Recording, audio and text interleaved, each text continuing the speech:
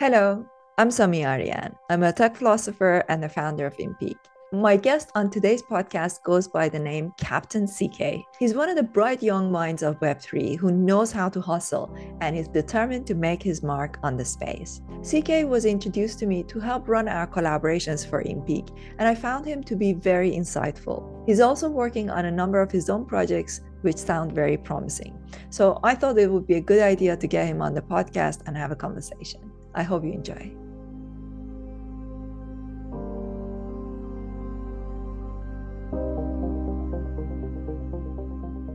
Carson, thank you for being here.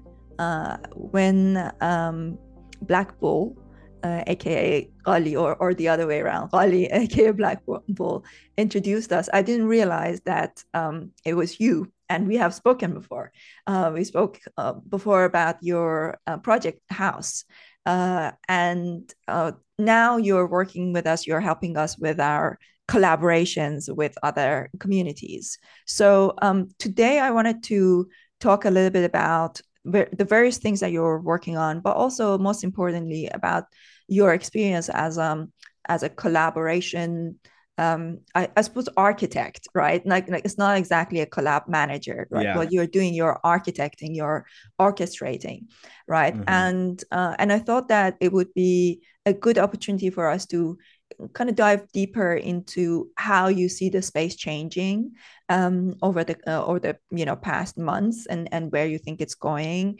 And I have some thoughts, some concerns about how things are changing in the space. What is sustainable, what is not sustainable as Web3 is becoming more mature. So it'd be interesting to pick your brain on the things that you are observing. And I think from the viewpoint of somebody who is orchestrating all these collaborations between different communities, I think hmm you will probably pick on some nuances that for a lot of people looking from the outside, they might not necessarily know.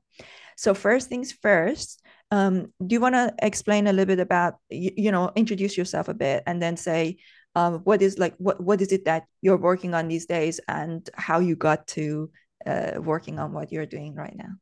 Yeah, for sure. Let's do it. So I do quite a bit in the space. Most people know me as CK. That's kind of what I go by. I recently rebranded myself to Captain CK, so we'll see. We'll see how that goes. But primarily within the space, the main thing I do is I run a consultancy. I do go-to-market strategy, advising, collab management, marketing, really everything under the sun to help IP enter the space the right way. I think the niche I've kind of built for myself, which I mean, I think is really awesome, is working with a lot of the higher quality leads in the space because they just require a different level of intentionality. You can't just run a collab round with Warner Records and really have it be capitalized to its full level because there's so much resource on the table and there's so much more that these big brands can do to be successful. And you have to be so delicate with the IP. Like it's just a different game. And so that's primarily what I do. I've worked with a lot of more notable IP, including Warner Records, Bose, CNN, Voyagers, the Smurfs, and most recently Zepeto. But yeah, that's the main thing I do in the space. On top of that, through my consultancy, I also have a service wing where I just do like collab management, or I have other services I offer that I mean allow me to capitalize on kind of the network I've developed through collab management, through advising, and through my consultancy as a whole. On top of that, I also use my consultancy to identify the brands I really want to stick with and work with long term. The main ones I would say are House, Probably Nothing, and Fusion XYZ. I kind of got my start in the space actually with Probably Nothing. And if you don't know, or if anyone doesn't know, that's Jeremy Fall's brand. And he was my first job. He kind of took a chance on me, and I'm eternally grateful for that because I was incredibly unqualified for the position he hired me for. And I mean, looking back, it's crazy to kind of see where I came from. But yeah, that's kind of how I got my start. Very nice. So, yeah, so Jeremy is coming on the podcast as well. Thanks to you. You made the introduction. So, how did you get started there? Were you like a member in his community? Is that how it started? So I actually was an alpha caller in the Heart Project. I don't know if you know of the Heart Project. Is kind of my so I won't give a ton of context on it. It was a really cool project though. It was really the project that got me believing in NFTs. You know, I was a whale. I held 20 and like I didn't have a large portfolio. It was like 80% of my portfolio because I just loved what they were doing. You know, I'm personally not much of a creative, and like the Heart Project is a super creative community. So it's an interesting dynamic. And I think kind of the reason I was that way with Hearts is, I mean, this is just like going off the top of my head. Like I'm I almost feel blessed that I'm not a creative because I think it's so hard and so vulnerable to like be a creative because you're essentially like taking your work and letting other people value it. Like that is such a vulnerable and scary thing that like I just respect creative so much for it. And the Heart Project is such an incredibly creative community. You know, like that's what it was about. It was all about like bringing artists together. And I thought that was such a cool thing. And so I just wanted to play my part in it. And so I got involved with the team there. I wasn't like paid or anything. It was pretty unofficial, but I was an alpha caller. So I helped people find different opportunities in the space. And that was really my very first role. My first paid role was with Jeremy. But through that, one of Jeremy's team members, before they launched Probably Nothing, reached out to me and just wanted to have a conversation because at the time, I was kind of doing alpha calling a different way. You know, I've always been a big believer in like education. You know, I think education is like the key to onboarding, you know, the key to actually getting people invested, because like what made me my success in Web3 wasn't my ability to trade or make money. It was the fact that I got convicted and actually understood NFTs, you know, and so that's really what we need. And so I kind of took alpha calling from an educational perspective, and through that, I mean, people noticed. It was just an interesting thing to some people. And so I had a conversation with Jeremy through there. And I mean, we just kind of hit it off. You know, we had a great conversation about what he was getting ready to do in the space. And I had the experience and the knowledge through alpha calling to kind of identify what separates a good and successful project from a bad project, you know? And so that's what I believe is the real reason I was hired on, is because I kind of had that perspective as an alpha caller.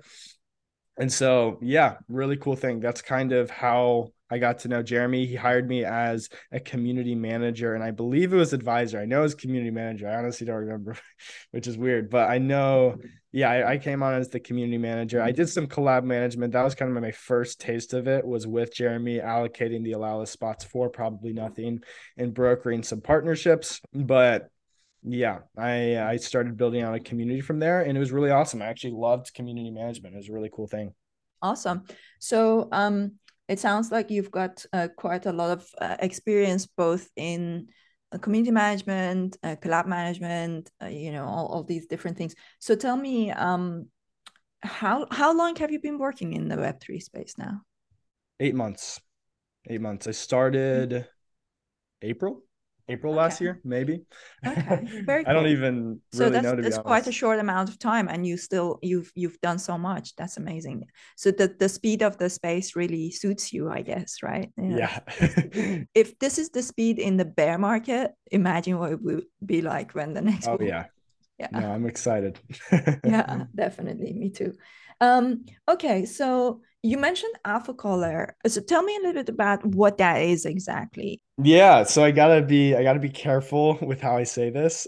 I don't want to say like investment advisor, because obviously nothing's financial advice, but like it's someone who's very good at trading, who shares what they're trading, you know, who shares what they're looking at. Or I would say, even in a broader sense, almost like an educator, I think is a good word, because I think alpha can be taken from like a ton of different angles. You know, you have Bonglo, for example. He's my space co-host. I'm launching a media brand with him. I connected you with him. Great alpha caller in the space, but like he takes everything from an educational standpoint. You know, he puts out these broad macroeconomic summaries each week. You know, like he does cool stuff like that. Whereas you have other people who are doing entry and exit price on like random degen mints. You know, it's like there's so many different ways you can take it. I would say on a broad level, it's an educator, you know, someone trying to help you get better at trading NFTs, whether that means you actually, you know, mirroring their trades, or actually kind of building that mindset for you and building a framework to better evaluate NFTs from a financial standpoint.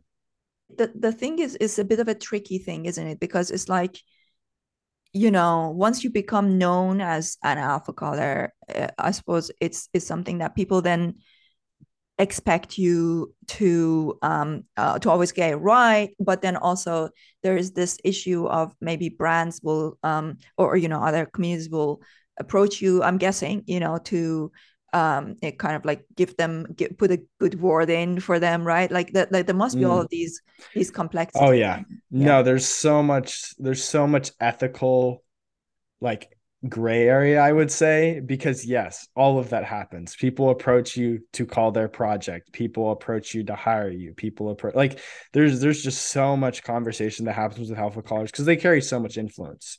I would say, I mean, there's honestly a good amount of liquidity demanded and controlled by these alpha callers. You can go watch like when an influential alpha caller calls a project, you will see the floor price pump. There is volume coming in. It shows up on all of the trending pages. It actually makes a really, really big difference. And so, yeah, I mean, that's one of the reasons I don't alpha call anymore. I would say one of many reasons, but one of them is I didn't like all the ethical dilemmas, because you say your friend approaches you, they're launching a project that they want you to support. Like, now what do you do? Because that's a tricky thing, because maybe it's not something you would call on your own, but now you're calling something that might not be the best for your community, but it's your friend's project. So like there's just a lot of I would say a lot of tiptoeing there that you have to just be careful with.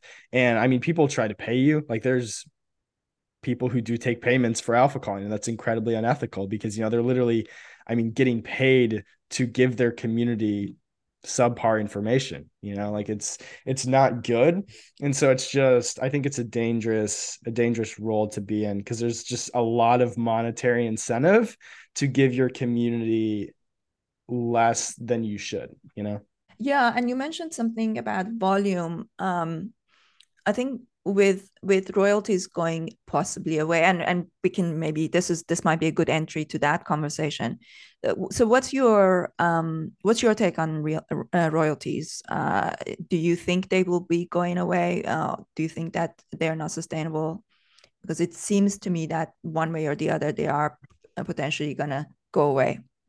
Yeah, so I mean, it's a tricky thing. I mean, I think it sucks because I think royalties were one of the great use cases of NFTs. The idea that an artist can, or a creative or whoever, can continue to profit off of their work after it's initially sold is amazing. I think that onboarded probably so many artists, because there's a lot of artists whose art's constantly getting traded around and they're only getting that primary sale.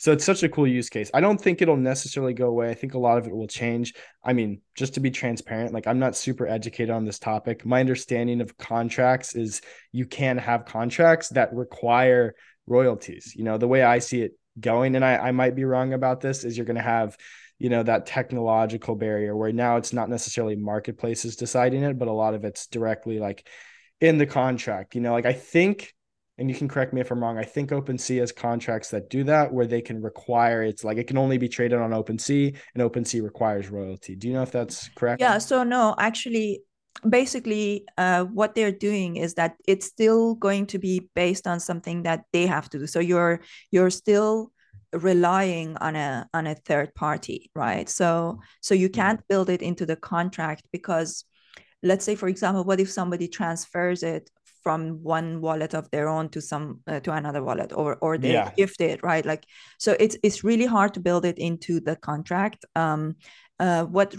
OpenSea is doing is basically saying that if you don't trade it on other places, so basically they want you to block the other marketplaces so that you can only trade there, which is just not sustainable, because now as a result of that, Blur is coming back and saying that actually we want you to block OpenSea. So the problem isn't solved, because the problem is that this is something that ultimately you're relying on a third party, which it goes against what blockchain was supposed to be about. So I think, I mean, personally, I think that royalties going away is potentially a good thing. I think there is more good to bad because of the royalty. The whole concept of volume has become a thing, and Mm.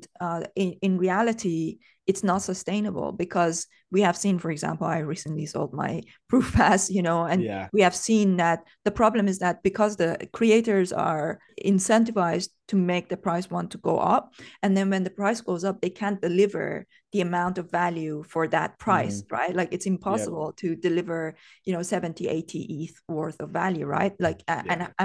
and people who buy in, they still expect it to go up, and it's just not sustainable. Now in my case, I wasn't expecting it to go up, I wasn't expecting it to go down so much, right? So Yeah. so it's just, yeah, I think that's one of the issues. And the other one is the thing that me and Zanika talked about, which was basically is that you're essentially profiting from people leaving your community, and that's Yeah. another issue, right? So 100%. That's yeah. actually a big ideology behind the reason we designed House the way it is we're building out different monetization vessels because, I mean, in theory, with royalties, you only make money when people leave your community. If you're doing well, if you curate a community well, if you build a place that people want to be, people won't sell your NFT. And it's a huge conflict of interest because the most successful businesses now become the least profitable. I look at one example. I'm not going to give a specific project, but there's a lot of projects that have Gen 1, Gen 2, Gen 3, Gen 4. When they become more and more successful, they just have to keep dropping new collections because their top collections don't get volume. You go look at Godjira, they have a 13th floor on their Genesis with 3 listed, and the last sale was like 4 months ago. It's a very common story where you have, incredibly successful projects not making money, and these successful projects have large teams to upkeep. And so I would say from that sense, I think it is somewhat positive for sure, because I think it also kind of changes the narrative and the expectation of projects, because now I think as a creator coming into the space, a lot of people think they can just be sustained off of royalties, when I don't think that can realistically be done with the size of the market right now. I don't think royalties, especially if you want to have a large team, like if it's an individual creative, that's different. But if you have a project that's like big with a team, you need sustainable revenue. And I don't think royalties are something you should be relying on. And I think with them going away, that's no longer part of the equation for a lot of people looking to launch projects. So I think it kind of shifts that expectation. Like you look at a lot of the bull run projects, like so few of them are here. A lot of them I think were just rug pulls, but I think a lot of them too probably just ran out of money, because they're like, oh, I got $1 million. I'm making, first month royalties, maybe 10 grand, like this is good. This is great. Where this is sustainable when it's not, you look now, a lot of those projects are getting like 1 sale a month or even less. They're making $10 a month, which just, it's not sustainable at all. So you mentioned that you're building other business models for House, but also you said that you're consulting and advising other projects. So what do you say to them? Like say new projects wanting to come into the space, knowing what we know now, that royalties are not sustainable and that they have to potentially do this thing of blocking this marketplace and that marketplace. And then there are many people who don't like that. I know a lot of people were like, if your project is, let's say, for example, if your project is blocking Blur, then I'm not going to buy in. And, people have said that to me. Not that we have done that, but, people have said that to me. And it just makes me think. So one of the things that we are actually doing with InPeak Genesis passes is that we are going to, over time, we're going to buy and burn them and reduce the size and actually switch to a different business model. So there will be only a small number of people who are, early adopters that will be able to have that. And that will be my small kind of inner circle. Other than that, I'm just going to, over time, as we gain more success, I'm going to, buy the floor, burn them and get rid of them, because it's just like not sustainable, like it's, I'm not going to go down that route. And we also released the Gen 2, which we are then now burning. So we are actually, we incentivize people to switch to a Solvan token. And we are going to have this PFP, which is going to be free, royalty free, all that stuff. Mm-hmm. But it's not really to make money at all with that. It's more about building a community and kind of like bringing awareness to what we are doing. But building other kind of business models around it. So just don't want to get trapped into that Gen 1, Gen 2, Gen 3, Gen 4 Oh thing, yeah, right? Like, you don't it's want just that. impossible, right? It's just not sustainable. So, but what do you say to people coming in and starting now, how do you advise them? Most of these PFP projects, especially, they don't really have a product or service. It's not quite clear what they have. So how do you go about that? Yeah, so it's an interesting thing. I think one of the cool things as well, working with larger IP, is there is funding. There is a brand behind it. It's not necessarily about the money for the vast majority of these people. Most of it's like consumer acquisition, building a community. There's an incredible amount of power in like cumulative action and having a community behind you. And that's something that I think really entices a lot of these big brands. It's like actually having a community. You look at like the way like apes are promoted, like they have so many people using their branding as a profile picture. Like that's such a cool thing for them. And that's a really interesting thing to a lot of brands. So I would say for the vast majority, if not really all of them, like that's kind of the mindset is it's not really about the money. It's more so about building a community, getting people engaging with your product, because most of these projects have quite a bit of funding or a large backer to the point where mint or royalties don't matter. It might not be sustainable, but the business behind it is sustainable. And if they can leverage the community to make that business more successful, then that's the model they're going for. How do you see brands, or how do you explain the concept of community to them? Because, when I go back to early days of me explaining social media to brands, like in 2017, I made a documentary called The Millennial Disruption, came out 2018. Gary Vee was on it, people from The Economist, Marie Claire magazine, Bentley, Jaguar Land Rover, and we were, at the time, we were talking about explaining to brands, about social media, and that was difficult. Like trying to explain to them that you need to that marketing is now a dialogue, is not just a monologue, it's not just a broadcast. But community is another level of engagement. And actually, I did an interview with the team behind Game of Thrones NFTs, and they also did it for, I think it was Matrix or something like that. And they, and I mentioned, how do you manage the community side of things? And they actually found it. They mentioned that it's on the podcast that they found it quite difficult because it's a lot of engagement, and then of course then I look at brands like Moonbirds, where I've been really deep into that community, and I've been I find that it actually gets very hard because you build a community, and because of the sort of monetized nature of Web3, it becomes quite hard for for brands to maintain that kind of excitement and relationship when people buy at different prices, and then there's like ups and downs. So it's all good and well until the price is going up, but which is one of my problems with tradable NFTs. I'm like, okay, if it's or tradable tokens, because it's really hard to build a community when people are losing money. And so how do you there are two questions here. Let's first work on the first question, which is, how do you explain the concept of community to bigger brands? Then that we can get to the next question, is that now let's say it's not a big brand to start with, although for example Moonbirds is a big brand, right? But still it's very difficult because there are different market conditions, and people have got different expectations, and it's not always easy. So how do you explain these nuances to people, to brands? I mean, it's honestly hard. I would say the tricky thing about community is I think it's at the end of the day what makes and breaks a project. You look at, I mean, everyone tries to figure out like, hey, what's the uniting factor between every blue chip? I think it's pretty obvious. It's community. Like they all have good communities. That's what there is at the end of the day. Beyond utility and all that, community is what's left.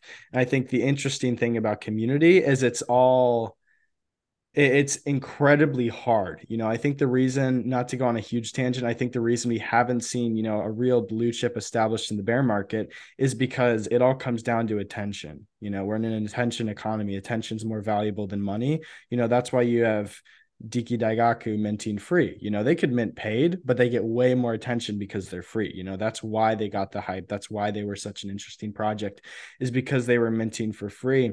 And so the interesting conversation I have to have with every brand, and the nice thing about working with this IP is, to build a successful community, it really has to be new attention. And it is so hard to compete in that attention game.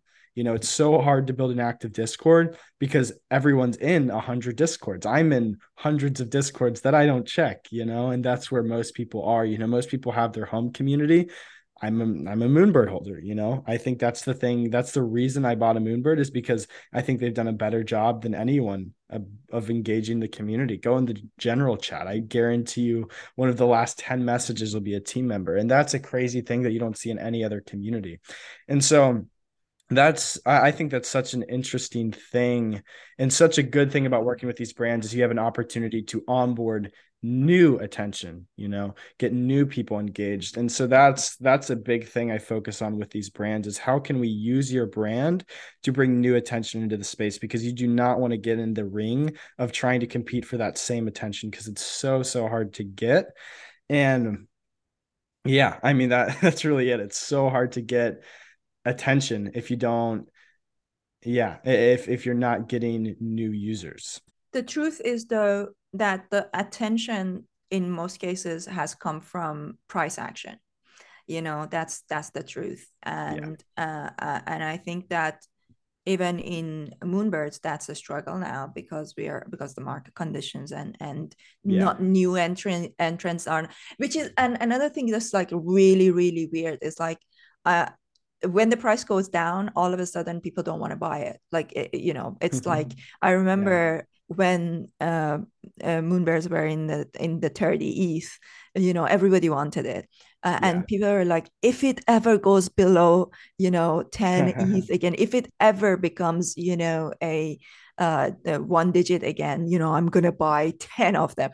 And now that it is 1 digit, people don't want to buy it as much, because it's like, they're it's just a human psychology. So one of the biggest problems, I think, in this space, which I think is going to hold us back if we don't solve it, is the extreme monetization aspect of it, and or financialization aspect of it, which is which brings the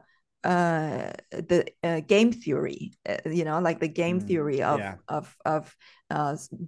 creating these psychological, barriers for people to show interest in projects for a genuine reason, right? Like, most people are buying into them because of various kinds of hopes for gains and things like that.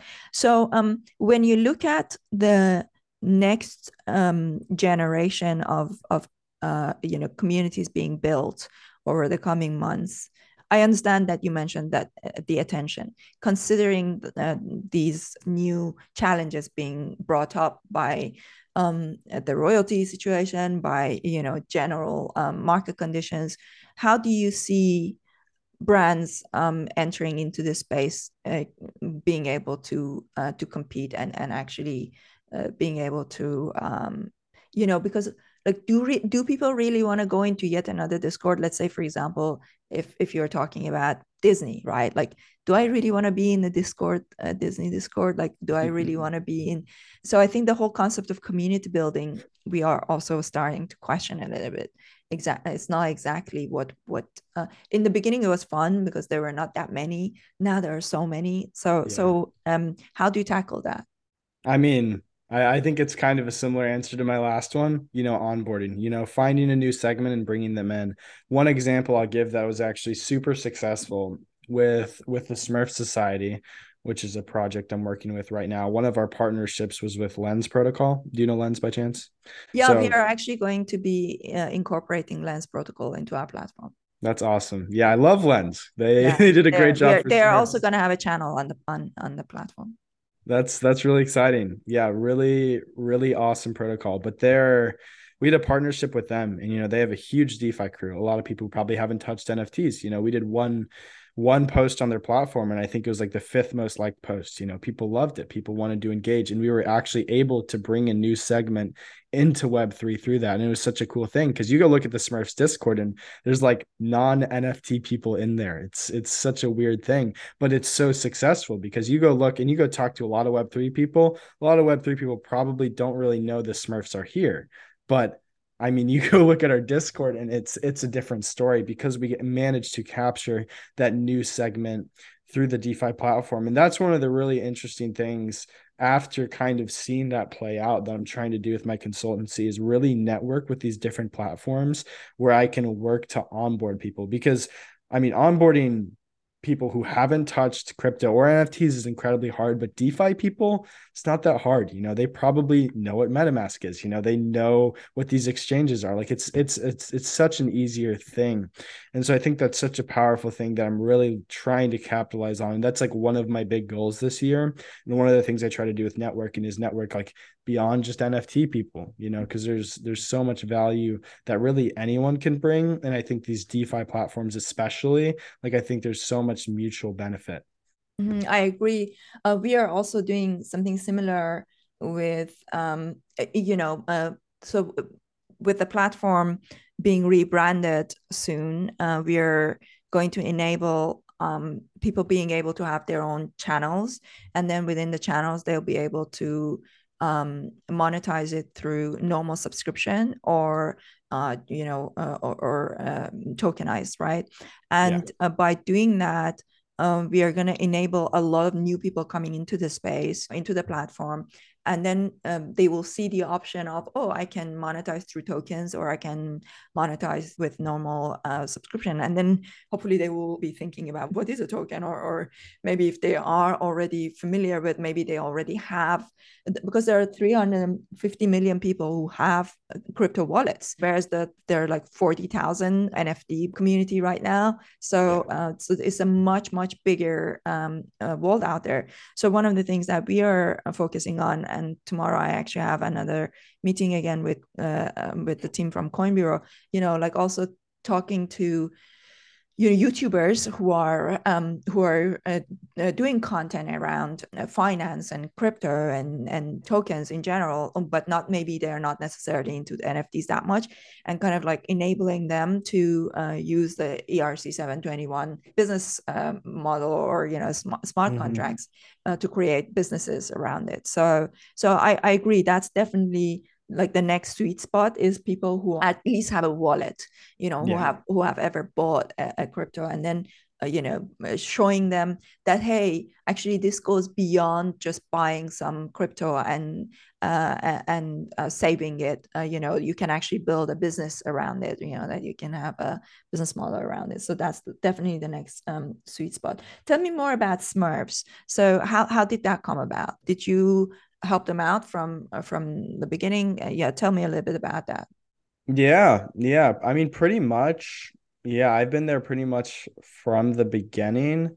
I wouldn't say from like the beginning of when they started building, because they've been building for quite a while. Just for context, it's a brand called Blue Planet licensing the Smurfs IP, and kind of their mission is they want to build a sustainability brand, because one of the powerful things that I mentioned earlier about NFTs is the idea of cumulative action, and I mean, obviously the need for sustainability is greater than it's ever been, and so a lot of what they're trying to do, and a lot of like the core vision behind it, is to leverage this really well-known IP that everyone knows and loves, and use it to kind of unite people behind a common vision and execute that vision together. So they're actually building out what they call a community for good, which is this cumulative action community that kind of works together to make the world a better and more sustainable place, which I think is a really cool thing. And they have a few different pillars. I would say that's like the main pillar. And then they have another one that's actually gaming,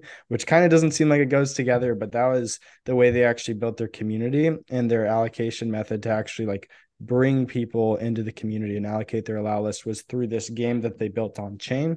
And that's actually what our initial partnership with Lens consisted of, is we had an on-chain game where people could trade assets and actually combine these assets to like make potions and engage in the ecosystem. And it was a really cool thing. And it actually worked incredibly well. Our first day with Lens, we launched it with Lens. Our first day, I think we had 25,000 users, which was insane. You know, it really goes to show how early we are when one DeFi platform can bring that many people.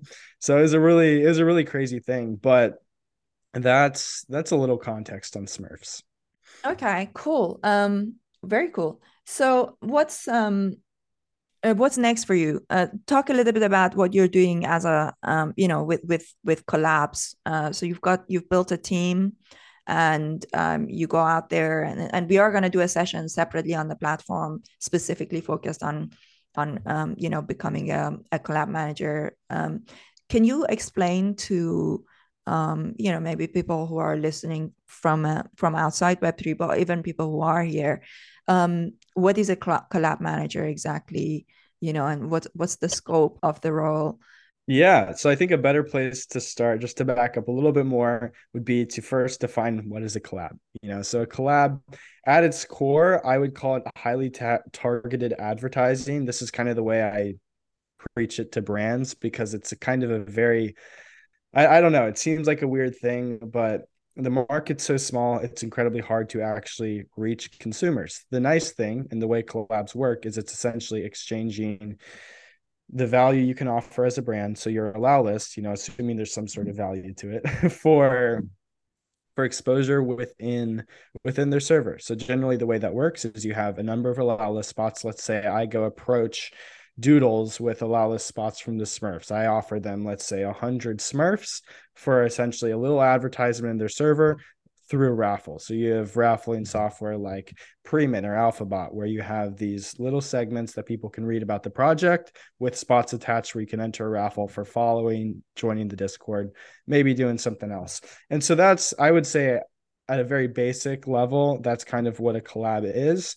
It's the primary vessel through which the majority of projects market, to actually reach those consumers, because it does do a great job. You can get a lot of exposure through doing collabs. I would say the problem with collabs, and where the sustainability problem long-term for collabs comes in, is you're reaching all of the same people every time. Anytime any brand does collabs, you're reaching the same audience that every other project that does collabs do. You go look at, I think I was reading this earlier, there's a project called Funkari. They're an alpha server. They did three collabs a day since launch. I mean, you think about how much noise goes through that channel. The problem with collabs, and kind of where a lot of my business model is actually built, is building these catered marketing plans, because so many people who run agencies or different marketing vessels for projects just do collabs. Like, that's all they do. They just do collab rounds, and collab rounds don't work. There's too much noise. And so you kind of have to find a nice sweet spot. So tell me, what is that sweet spot? Like, how do you differentiate? Because I agree with you. And I think that this collab idea or collab management, I don't think it will be the same by the end of this year. I think it's going to really change. So tell me what you're doing. How are you differentiating? Yeah. So the big thing is catering to the brand. As I kind of said at the beginning, IP needs to be handled with like a different level of intentionality, and there's so much more you can do with it, whenever you have a brand that has that established IP. And so I would say the big thing is creating funnels. I use collabs as, I wouldn't say the top of the funnel, but the top of a funnel. I use collabs as a funnel.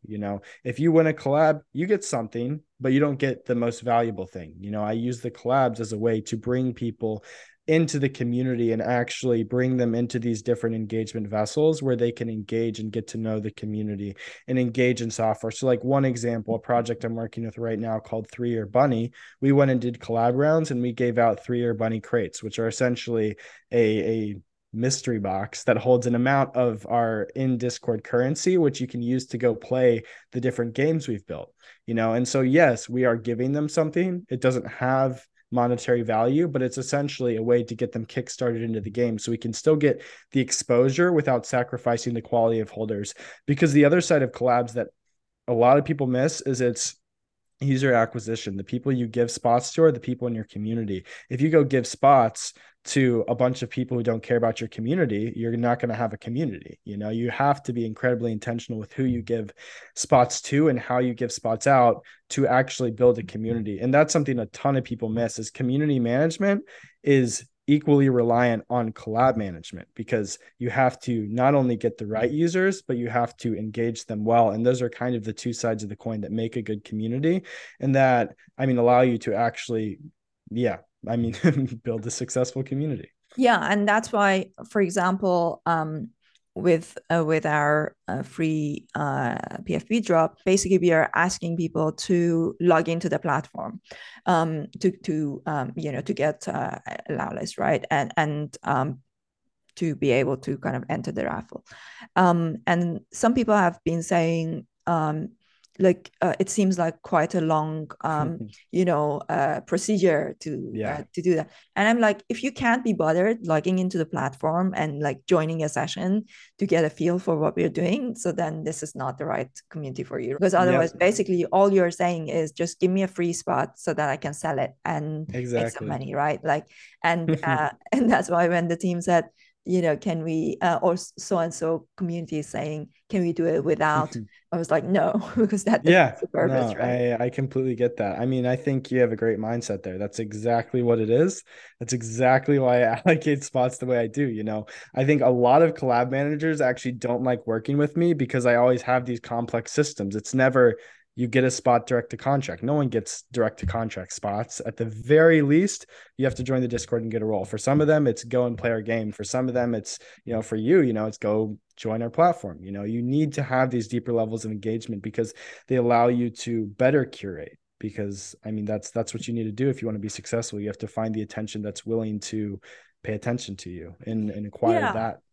Yeah, and also even people who say, "Oh, I'm not interested in education," actually, when they get engaged, they are interested. Like for example, last week we had an amazing session about Bitcoin ordinals, and we had in depth, like 75 minutes. We were all really glued to it. And then like on Friday, we had a session about how to use ChatGPT. And it's like, on a Friday afternoon, people are sitting there watching, learning about that and asking questions. And that session went on for nearly 90 minutes, So I think, the level of the kind of things that we are teaching are really, really useful things for this space. And then we are also going to be creating other brands within it. Like, for example, we are going to have FemPeak, which is focused on women empowerment. Then we are going to have another brand that is focused more on peak form, which is going to be focused on, wellness and being on your peak form. Yeah. So we are going to have that. And then there will be other communities that are going to have their own brands on the platform. So,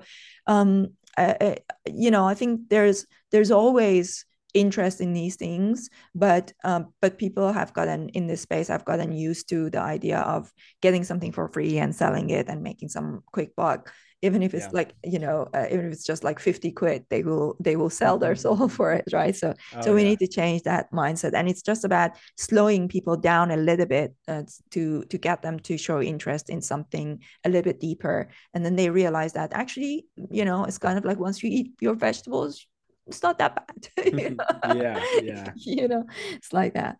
Well, Carson, this has been very interesting. Do you want to leave us with some last words about maybe about House, where you're going with that, and or anything else where people can find you? What do you want them what kind of action do you want them to take? How can they follow your progress? Very interesting. I'll leave you with my Twitter handle. People can check me out there. I got some pretty amazing things coming. I am working on a media brand called The Builder's Block, which is rolling out very soon. Actually, we've been doing proof of concept for pretty much all the media we're going to be distributing, and it's all gone better than I could have expected. So lots of really exciting things coming. You can check out my Twitter. My Twitter handle is Captain CK ETH. Look it up on Twitter. Check me out.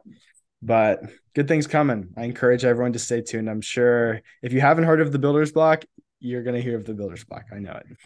Awesome. That's great. And I look forward also to having you on the platform with a live audience, maybe with Ghali, to do a more in-depth session on all things collab management as well. Yeah, I'd love it. I hope you enjoyed this conversation with Carson, also known as Captain CK. Be sure to give him a follow on Twitter at BuildersBlock. If you enjoyed this podcast, be sure to subscribe to it on Apple, Spotify, or any other one of your favorite podcast channels. And don't forget to give it a 5-star rating and write a review. The full interviews are also available on my YouTube channel, The Soumi Aryan Show.